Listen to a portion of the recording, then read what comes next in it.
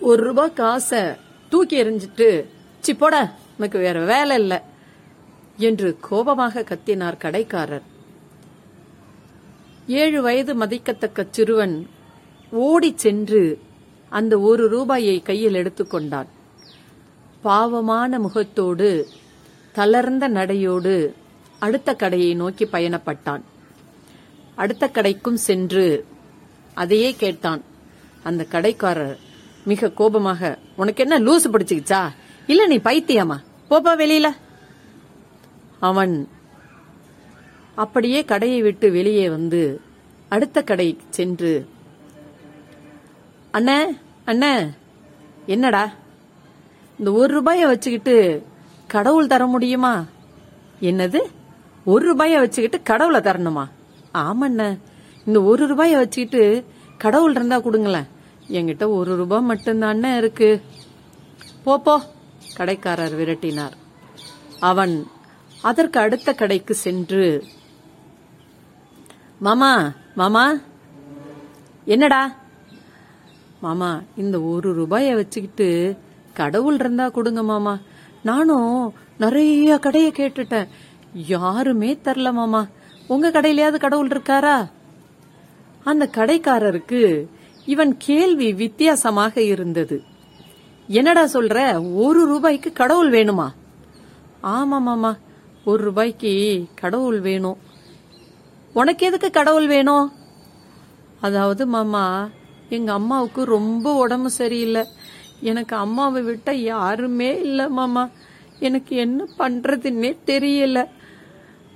ஆஸ்பத்திரியில சேர்த்தோமா, என்ன சொல்லிட்டாங்கன்னா, உங்க அம்மாவை இனிமே கடவுள் தான் காப்பாத்தணும்னு சொல்லிட்டாங்க. என்கிட்ட 1 ரூபாய் தான் மாமா இருக்கு. அதனாலதான் 1 ரூபாய வச்சுட்டு கடவுளை வாங்கறதுக்கு கடையா கேக்குறேன்.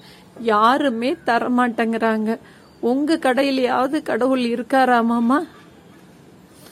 அந்த கடைக்காரருக்கு மனம் நெகிழ்ந்து போனது. அந்த சிறுவனிடம் ஒரு சொம்பில் தண்ணீரை கொடுத்து, சரிடா, இந்த சொம்பு தண்ணியை எடுத்துட்டு போய் உங்க அம்மாவை குடிக்க சொல்லு. இந்த தண்ணி தான் கடவுளா மாமா? ஆமா, இந்த தண்ணியை குடிக்க சொல்லு, உங்க அம்மாவுக்கு சரியா போயிடும். சிறுவன் அந்த சொம்பை பவ்யமாக வாங்கி கொண்டு, சரி மாமா, நான் நிச்சயமா அம்மாவை குடிக்க சொல்லுவேன் மாமா. அந்த சொம்பு நீர் கீழே சிந்தாதவாறு அதை எடுத்துக்கொண்டு ஓட்டமும் நடையுமாக மருத்துவமனையை நோக்கி சென்றான். தன் தாயிடம் சென்று, அம்மா அம்மா, இந்த தண்ணிய குடிமா, கடவுள் உன்னை காப்பாத்திருவாருமா. எங்கடா போன, நீ எங்க போனன்னு தெரியாம தடுமாறி போச்சுடா மனசு. தம்பி, எனக்கு ஒன்னும் இல்லடா, கடவுள் உன்னை பக்கத்துல இருந்து காப்பாத்துவாரா. எனக்கு ஏதாவது ஆச்சுன்னா பயப்படாதடா தம்பி, சாமிய வேண்டிக்கோ, சாமி காப்பாத்துவாரு. ஆமா, அதெல்லாம் இல்லம்மா, சாமி உன்னை காப்பாத்திடுவாருமா. அந்த தாய் அந்த தண்ணீரை குடித்துவிட்டு படுத்து விட்டாள். இவன் மிகுந்த நம்பிக்கையோடு மருத்துவமனையின் அறையின் வாயிலில் அமர்ந்திருந்தான். மறுநாள் காலை அந்த தாயை அழைத்து கொண்டு ஐசியூ வார்டிற்கு சென்று எல்லா அவளுக்கு தேவையான பரிசோதனைகளும் செய்யப்பட்டது. அதன் பின் அவளுக்கு தேவையான அறுவை சிகிச்சையும் செய்யப்பட்டு அதற்கான கட்டண விவரம் வரும்போது அந்த தாய் மலைத்து போனாள். ஐயோ, என்னங்க சொல்றீங்க, பல லட்சம் ரூபாயா? அம்மா பதறாதீங்கம்மா, ஒருத்தர் உங்களுக்கான எல்லா பணத்தையும் கட்டிட்டு இந்த கடிதத்தையும் உங்ககிட்ட கொடுக்க சொன்னாரு. அந்த தாய் வாங்கி கடிதத்தை படித்தாள். அன்பு தாயே, நீங்கள் நன்றி கூற வேண்டியது எனக்கல்ல, நான் ஒரு கருவி மட்டுமே ஆகும். உங்கள் மகனுக்குத்தான் நீங்கள் நன்றி கூற வேண்டும்.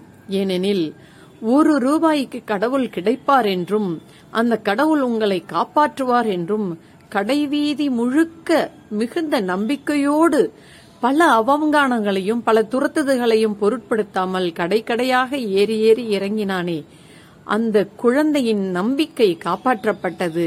கடவுள் அவனுக்கு கருணையோடு அதற்கான வாய்ப்பை ஏற்படுத்தி கொடுத்திருக்கிறார். அதற்கான கருவி மட்டுமே நான்.